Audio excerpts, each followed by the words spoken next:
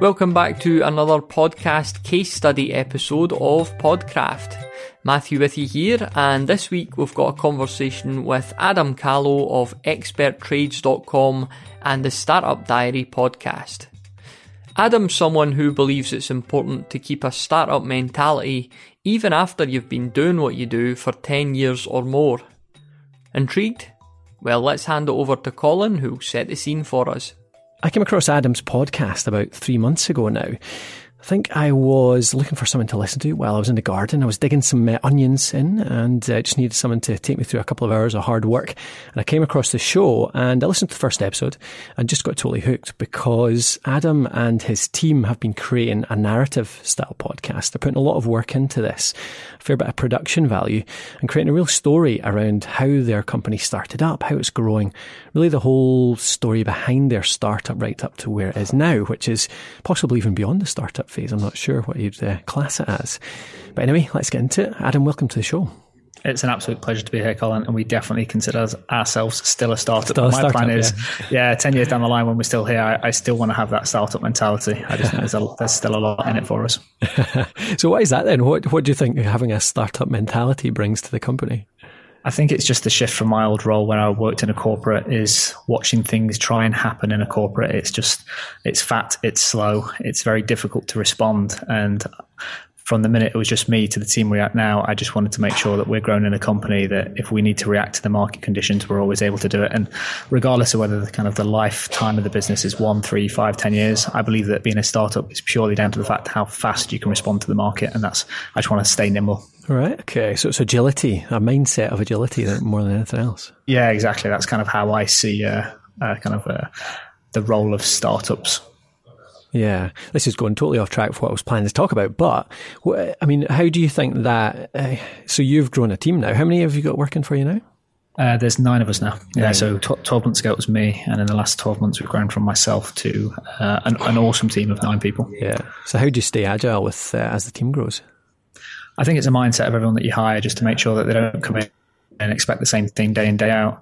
I think if you kind of breed into the mentality and kind of the ethos of a business that we're prepared to move fast and break things, to steal that quote from Mark Zuckerberg, we just need to be able to listen to our customers, be prepared to test new things, and failure within the company. If you try something and you fail, it's never a failure, because you should learn something from it. If you don't learn from it, you failed.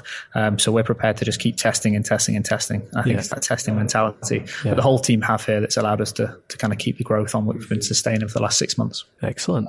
Well, that ties quite well into the podcast itself then, because I guess that must be an experiment for you as well, you and the team. I mean, what kind of brought up the idea in the first place?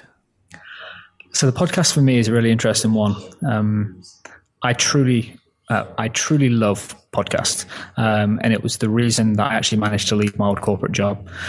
Just to set the scene, I was an area sales manager, and I'd have 3 to 4 appointments every day in the kind of area of the UK that I covered.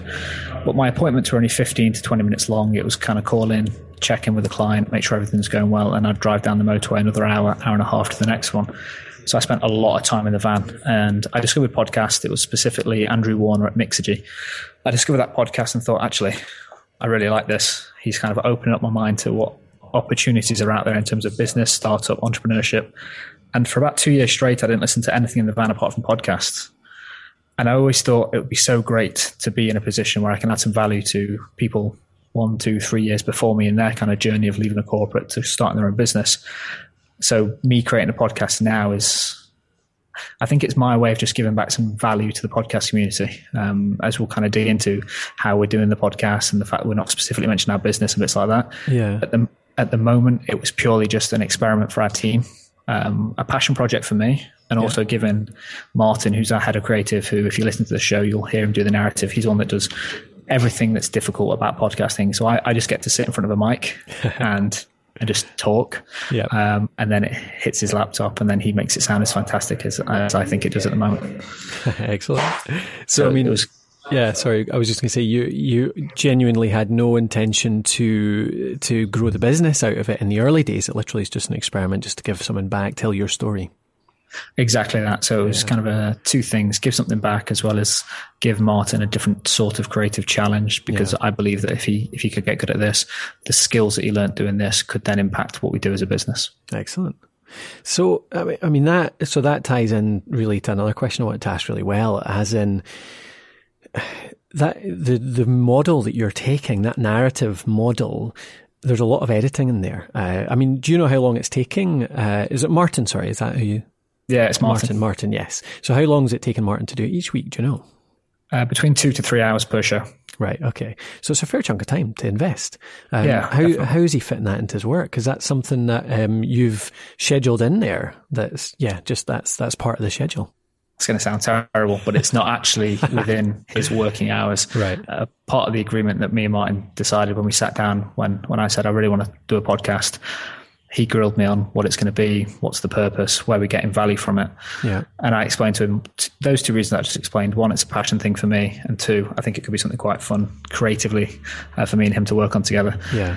We're a startup, so the number of hours we have in a day is really important. We kind of make sure that we get the value. So in terms of the show, the recording times, the editing, all of that happens outside of his working hours. Mm-hmm. Do you think that's quite common in a sort of startup environment, that actually you want to try something new, maybe there's not going to be a direct return on it for you, you need to actually just put in extra hours to get it done? So I don't think it's common in terms of, I think what it comes down to is the purpose you're doing the podcast. If you're doing an experiment and it's potentially going to do something positive for the business and give you some ROI, I think that should happen within working hours. I think because when we originally planned this out, there was no direct return for the business. We just couldn't warrant taking hours out of our business to focus on this, to be honest. Yeah. I was about to ask, how are you justifying the time and the cost? But that means you're not. So you're putting outside, yeah. Because that's one of the biggest questions that we always get. Is it's quite hard to track in some ways the return on a podcast. I mean, it's possible by all means. We work with people every day in doing that, but it's harder than some mediums. So getting that return is difficult. But do you think at one point it might come inside the sort of standard working practices? Could you see that? Yeah, I think in terms of what we're doing as a business now with our podcast, it's teaching us a lot of things. And I can't justify it in terms of we're not making revenue from it. We're not bringing financial gain back into the business. But the one thing it's really made a lot better within our company is we now have to sit and review what we do on a day-by-day, week-by-week basis. And because we know it's going to be put in a public environment, it does actually make us think a little clearer and a little deeper about the actions we're going to take. Mm-hmm. Because up to the point where we're recording this, we're about 15 shows deep into the podcast, and we're just trying to get people up to present day of where we are. What the plan is once we're up to present day, is the team sit down. It might be a roundtable discussion, or it might be a one-to-one, where we'll sit with the team and work out what they've done that week, what worked, what didn't. And I think because the team know that now, we've been making notes of what worked, what didn't for future episodes, it's kind of made the whole team sit back and think, actually, do we need to do this? It's kind of been that second layer of, is this thing actually worth testing, trying? So we're getting some value back from the podcast that way. It's kind of a team ethos mentality about the work that we do. Yeah. There's definitely something about putting things out in the public eye that makes you consider it a little bit more. Yeah, 100%. I mean, the methods that you're using, the model that you're using, it's definitely not it's not an easy way to podcast. And you're doing it well. I mean, Martin's obviously doing a really good job on it. It's really compelling. It's really tight. It's a good show. Do you know what? I haven't even mentioned the name of it. Tell us the name of your show. The name of the show is StartUp Diary. Yeah, so if you want to go and find it, you can find StartUp Diary on iTunes or anywhere good podcasts are found. So yeah, StartUp Diary, it's not an easy method. It's not an easy show to replicate. Where did you get the inspiration from it? From? I mean, what other podcasts did you learn from? Yeah, so it's a really good question. So in terms of the way that I wanted it edited and put together, that purely comes down to me respecting every single listener's time. there is the option to sit down, record for the hour that we record for, and just push that out as a single show and hope that a listener says, actually, there was a good 15 to 20 minutes of value in there. It was worth it.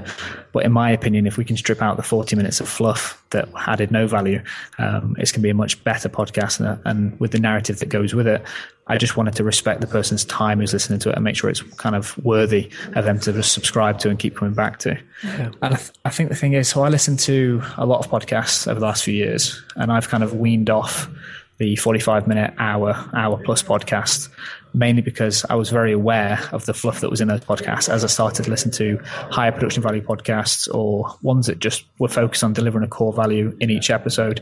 So the 15 to 20 minute range is kind of where I want this to sit.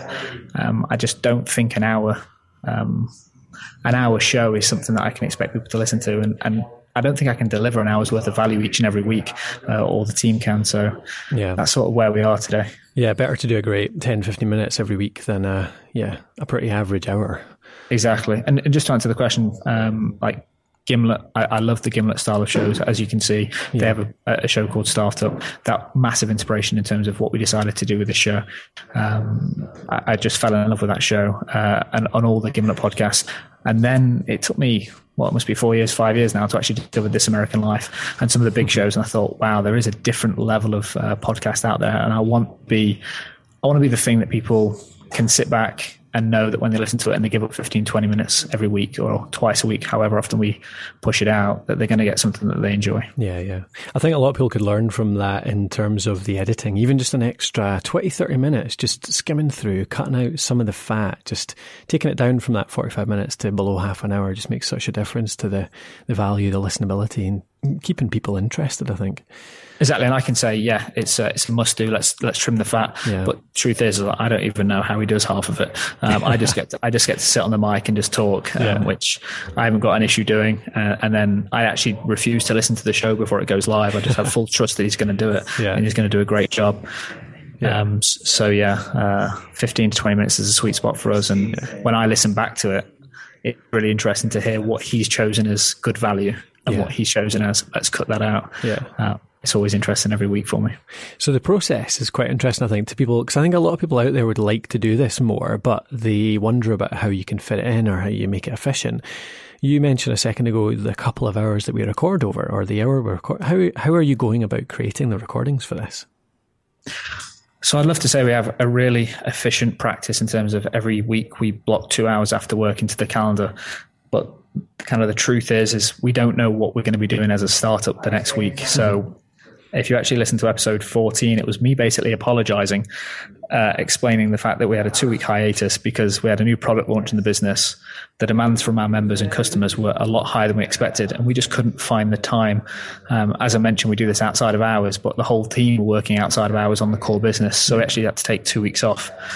In terms of what we do at the moment is when we sat down and outlined, hey, let's do this podcast thing. I reviewed what I'd done in terms of leaving my old job, how I left that job, and sketched everything out in terms of episode plans to current day. So we've probably still got another 7 to 10 shows in the pipeline to get us up to current day. So we sketched all that out beforehand and tried to make a commitment to the team, the audience, and everyone that's involved that we can do at least one show per week. And we try and squeeze it in quiet moments. Yeah. There is no schedule. There's no rhyme or reason to when these things come out at the moment. We're going to hope to get a bit more efficient and organized with it.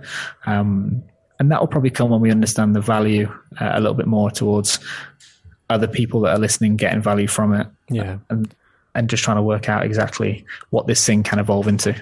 So the topic for each week, are you planning that out ahead of time with Martin and then just sitting down to batch the recordings? Then he goes away whenever you can fit it in, obviously, and then he goes away and does the editing afterwards. Or do you capture a few different recordings over a week? I suppose that's what I'm wondering. Yeah, so what we tend to do is I've outlined everything up to current day in terms of show criteria of the key milestones about going from corporate life to working in a VC-backed startup. And then we kind of say, let's try and record 1 show this week, 2 shows this week. And if we've got a bit of time, we'll do back-to-back episodes. And then he has to then try and find his personal time of when he can get the shows edited. Mm-hmm. So we've kind of got a schedule. We try and have a schedule for at least 10 shows out. but the time to record them is as and when we can. Yeah. And does Martin write the script after you've done your main recording or before? Yeah, exactly. So I send across, for example, the last show was about bootstrapping and consultancy. Yeah. So I'd send him across what I learned about bootstrapping, consultancy, and the impacts it had on the growth of the business at the time. Mm-hmm. And then he has an opportunity to think of some questions that he believes the listener will want to hear. Yeah. So he gets to look at it and say, actually, this is an interesting topic, but what about X, Y, and Z? And he makes sure to pull those questions into the show and get the answers out of me during the recording. He then, I presume, he goes back and then he adds the narrative once we've done the full recording. Yeah. Great. I'm interested because we've been experimenting with narrative shows a lot in the last year or so as well. And I've tried both. We've tried just doing a decent recording, kind of open, quite flexible, and then doing a script afterwards based around that, creating a narrative from it.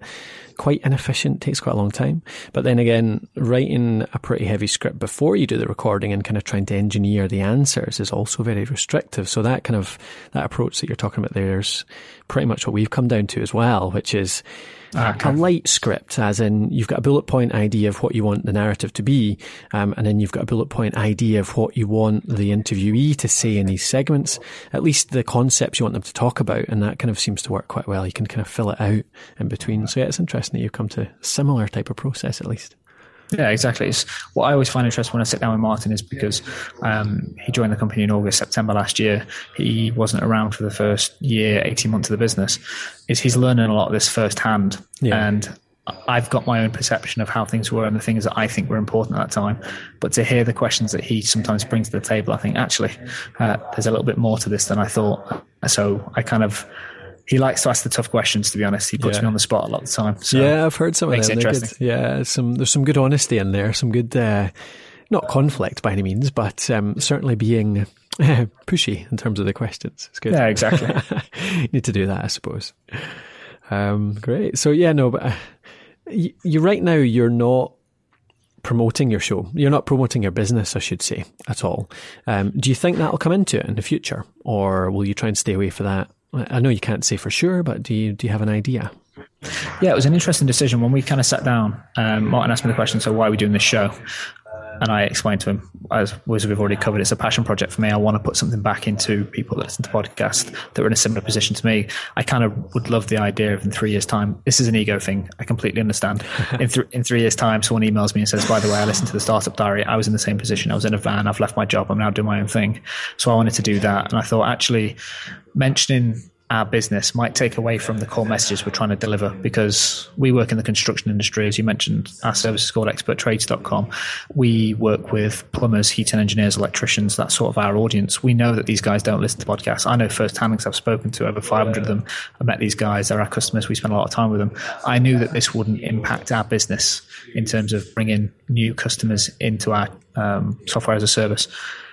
So when I kind of sat back and worked out actually why do we want to do this, we decided not to mention the business. And we've had some good feedback recently in terms of, by not mentioning the business, do we damage the credibility? Because people can't actually see there's a real business behind it. People can't actually see, if you Google Expert Trades and Midven, you'll see that we're a VC-backed company. But because people don't know the name of our business, there might be an element of, you guys say that you've done all this. There is a team, there is people there. But how do we know it? So there's this kind of interesting conflict that we're going through at the moment of whether we should just bring in the fact, oh, here's who we are, here's the business, here's what we do. I don't see it in the future ever being something that drives mass sales to Expert Trades. Mm-hmm. But one thing that we are really learning and possibly going to test in the future is very similar to kind of your philosophy of making podcasting more mainstream. How do we create a show, or is there an opportunity to make a show that our trades professionals, our members, want to tune into? They want to discover podcasting because of something we're creating. Yeah. We know that these guys spend a lot of time in the van, similar to what I used to. And if we can create something and then educate them in terms of, hey, this is a thing that's going to be found on your iPhone every single day or every week, and we're going to bring you the top 5 tools that have been released and reviews or whatever it looks like, we would have the learning of the last 6-12 months, however long we've run in the podcast, to actually introduce this as something that brings kind of return into the business. So there is something that we're thinking about in the future, definitely. Excellent. Yeah, I mean, that was something I was wanting to ask as well. It's just, we talked a little bit about this at the Gary Vee event, which was, bringing new listeners into the industry, bringing new listeners into podcasting. And when you've got the ear of an industry like that, like you obviously have, you've got a big opportunity there, haven't you, to create a bunch of listeners out of nothing. You've got no competition. If they're not listening already, the only competition is inaction, which, to be fair, is quite big competition. But yeah, if you create something valuable enough. No, exactly. And it'll probably be painful to think that the fact that we aren't doing it at the moment, we've got an app, we've got 11,000 trades professionals using our system that we can actually send a push notification to, that we could drive instant listeners to. Yeah. And when we put it like that, it's actually one for the industry, and like we come back full circle. This is a passion project for me. How do I get more listeners? We have a great audience there that we could push people onto podcasting. I think it's just a thing for me where I'm thinking, oh, none of these guys say they listen to podcasts. So I initially thought it's going to be too much of an uphill battle to get them to, 1, understand what podcasts are, and then 2, subscribe, 3, see the value. But it's something that I think the last 3 to 4 months and getting this process down to kind of where we are today, I think we produce a pretty good show. I think it's something that we should definitely at least test. Yeah, I think you've got an even bigger opportunity there, really, in terms of what type of people they are. I mean, you've got people that are out and about all the time, similar to you as a salesman in your car.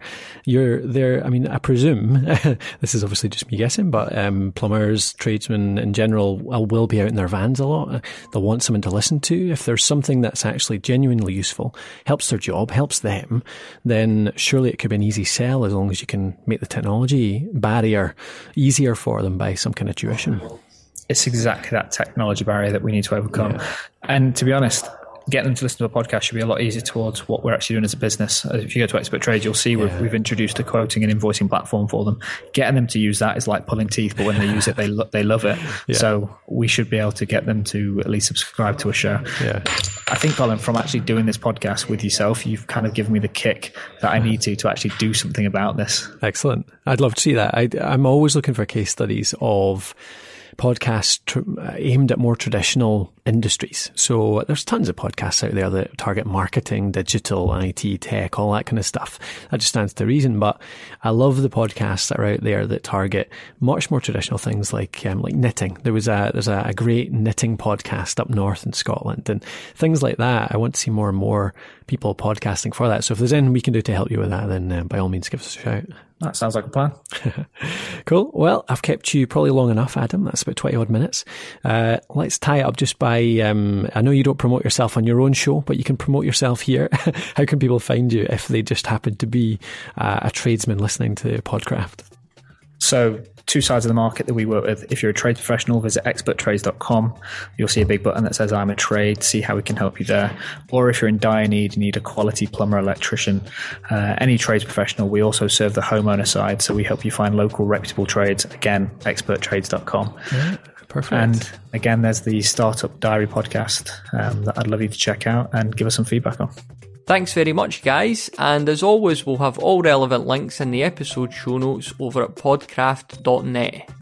And hopefully you're enjoying these podcast case study episodes, because we're planning to continue with them for the next few months on a bi-weekly basis. So are you doing something with your own podcast that you think other listeners would benefit from hearing about?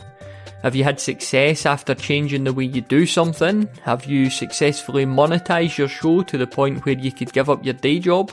Or maybe you've been podcasting every single week for the last 10 years. Whatever it is, maybe you could get involved in a future episode of this very show. Let us know about it by emailing info@thepodcasthost.com, and we look forward to hearing from you. Thanks again for listening, we really do appreciate it, and we'll catch up again in the next episode.